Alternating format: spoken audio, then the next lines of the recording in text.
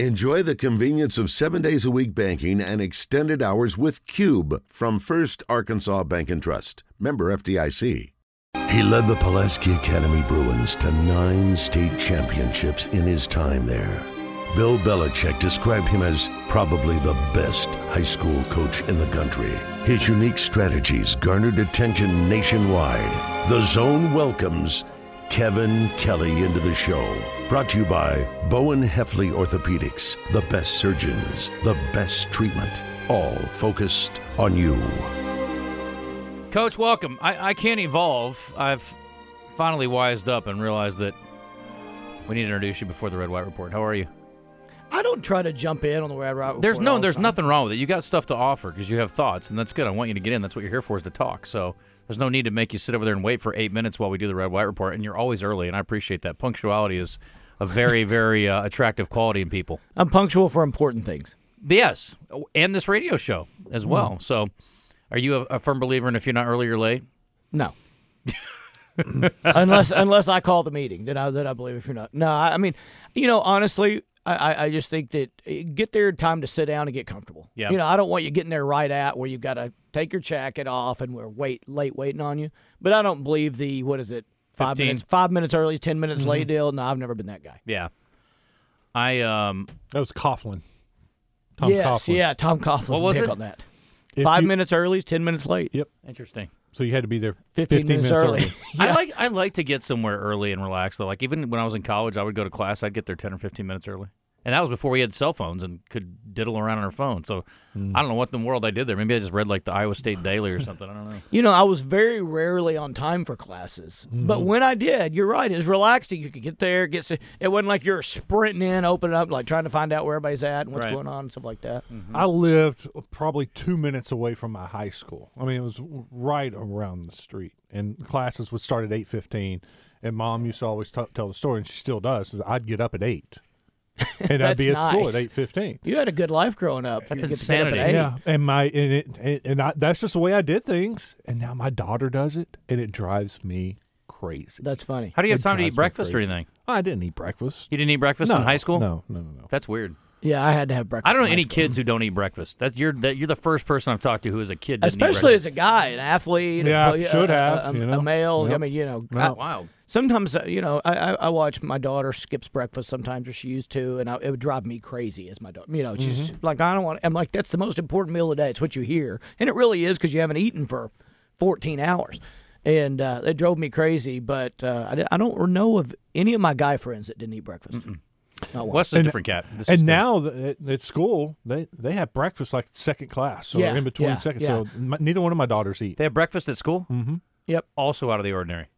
That's the way they got it I over think there. it's becoming more and more ordinary.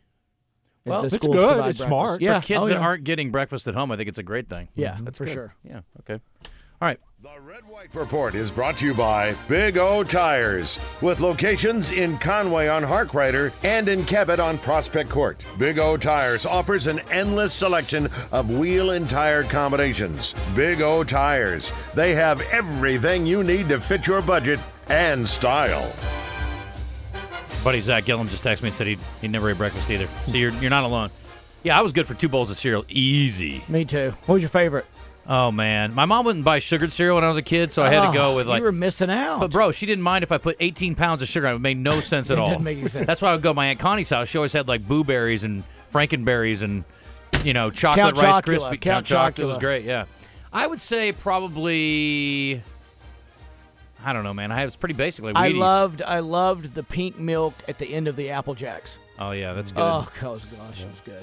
So good. I'm one of the few guys that like grape nuts and shredded wheat, too, though. I liked grape nuts. Okay, a lot of people think you're crazy if you like that. I had to dump some sugar in there like you're talking about. Obviously. Yeah. And by the way, Coach, I have not had breakfast all week.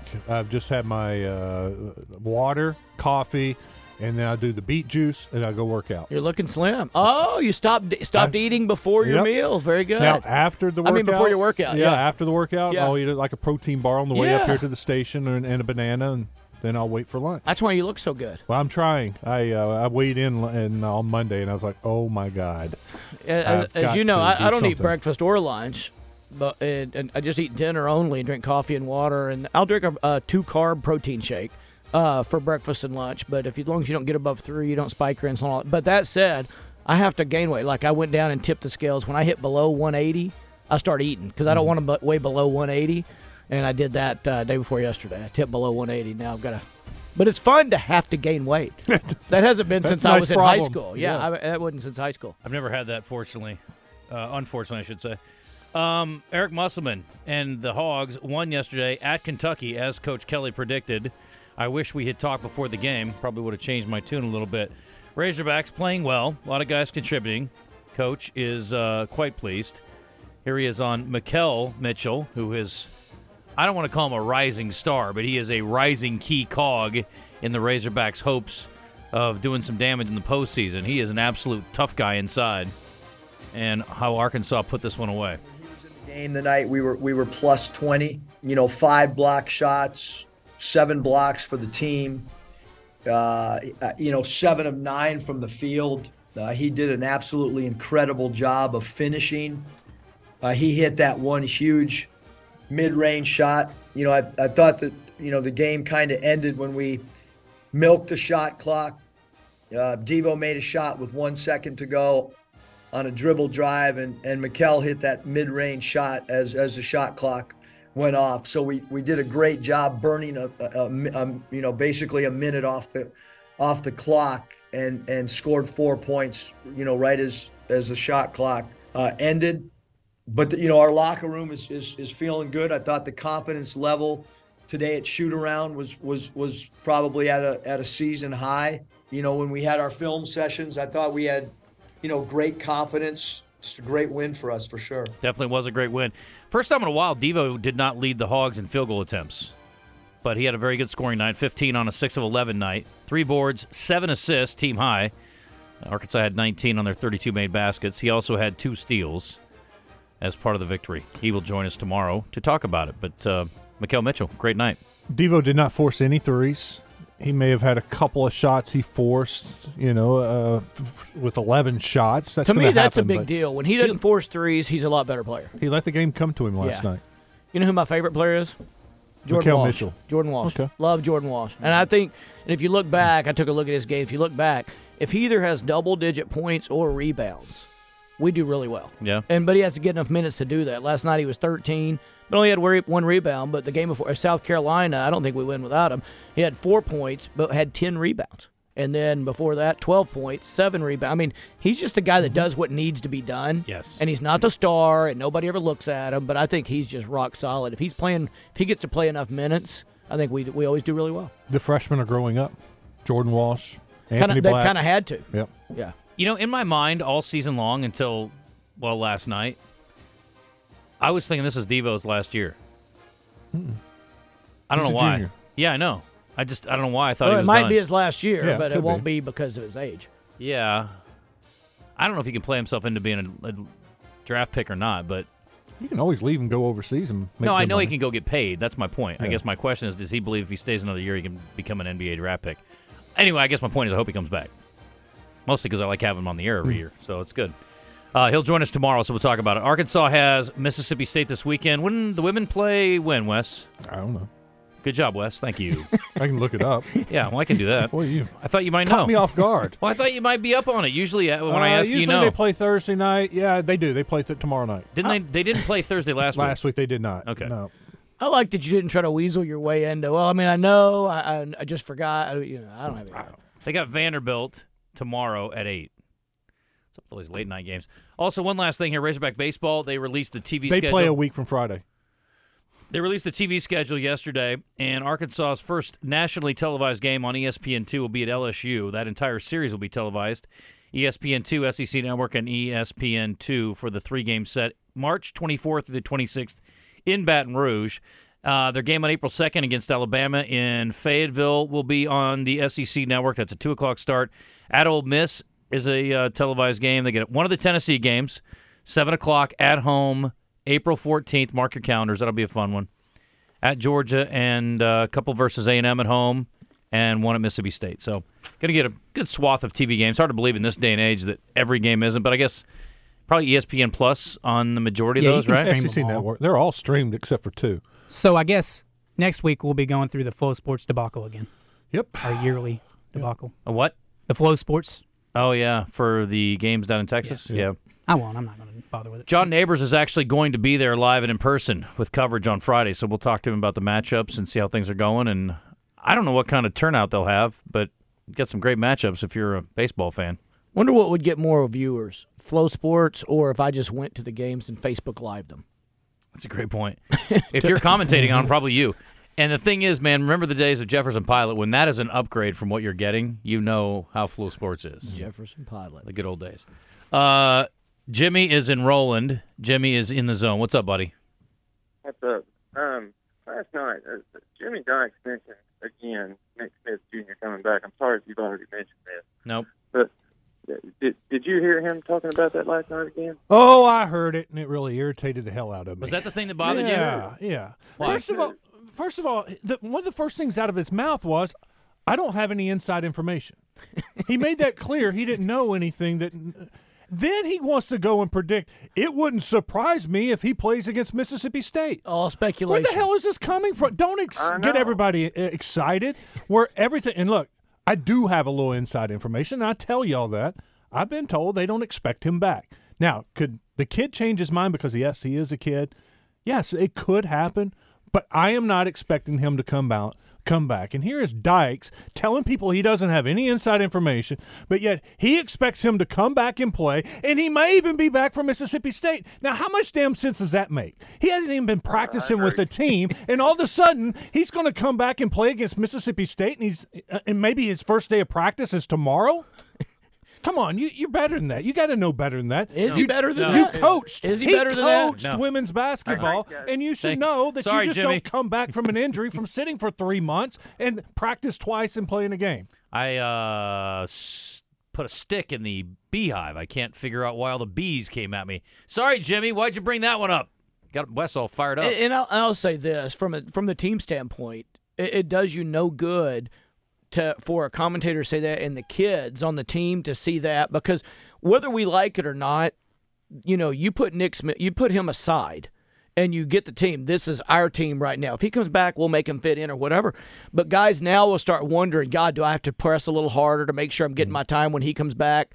And that kind of stuff. You don't want that as a coach, and I don't think you want that as a player to wonder when he's coming back and to shoot speculation where the media might now be asking those guys, hey, somebody on, the commentator last night said he might be coming back. Have you guys seen any signs of that? They're like, what the heck? It's not just a commentator. It's an Arkansas graduate who lives in Fayetteville. Which makes it worse. So he can say what he wants, but you are so closely connected to the program geographically. When you say something, it holds a little more water than if I say it. Or even Pat Bradley, who I adore and is a Razorback graduate, he lives in Boston, and he spends most of his time in Charlotte during the season. He's not getting any information. Not that he couldn't be getting a phone call or an email, but Jimmy lives there. Jimmy's around it. He should know better. I'm with you. I mean, it's irresponsible. I will say this. Because if you're not getting inside information, you should shut your face about it. This is the team on the floor. Don't speculate. The only good thing he said was the bad thing that he said, too, is I don't have any inside information. Now, if he just doesn't make that statement and spouts off what he did, now the questions are crazy. Yeah. Now it's everywhere and bubbling. So at least he clarified, I'm an idiot when I say this, but I'm going to say it anyway.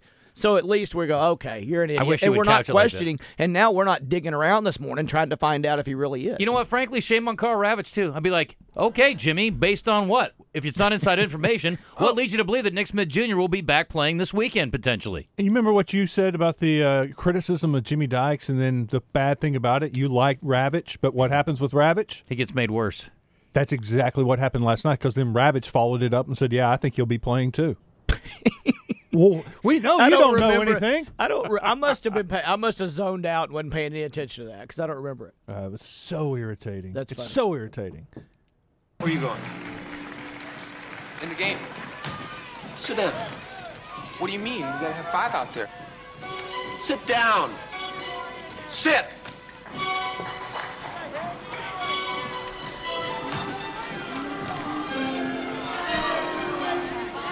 Coach, need one more. My team's on the floor. That's must. My team's on the floor. We may not have Nick Smith Jr., but my team's on the floor. I need to get the speech from the assembly they had at the high school when everybody's calling for Jimmy. And he's like, this is your team. This is your team. Did you like their team last night? I liked their team last night. I did. Yeah. Just fine. without Nick Smith Jr. I'm fine with it. If he comes back, there's going to be a transition. Yeah. It's not going to be that team we saw last night that's even better because of Nick Smith. That's not how basketball works. You got to get him into the flow of the offense. All of a sudden now, you got guys who are used to taking shots. Now they're going to be, well, Nick's in. I guess he needs to take this shot. Agreed completely.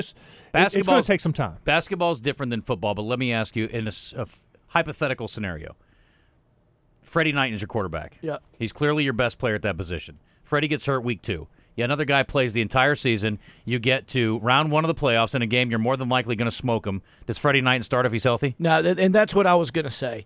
If they have to wait until SEC tournament time, or not even within 2 weeks of that, a week or so of that, I don't even let him come back.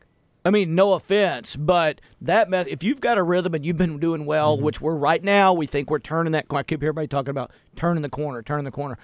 If we turn that corner, and I think we're turning it, I don't want anything to mess up we've stirred our Kool-Aid together and it's good right now. The sugar's mixing in, the color's good, and all of a sudden you bring him back and you don't know what's going to happen. I don't let him come back. So the answer to the question is no. If we're rolling, Freddie doesn't play, let alone start.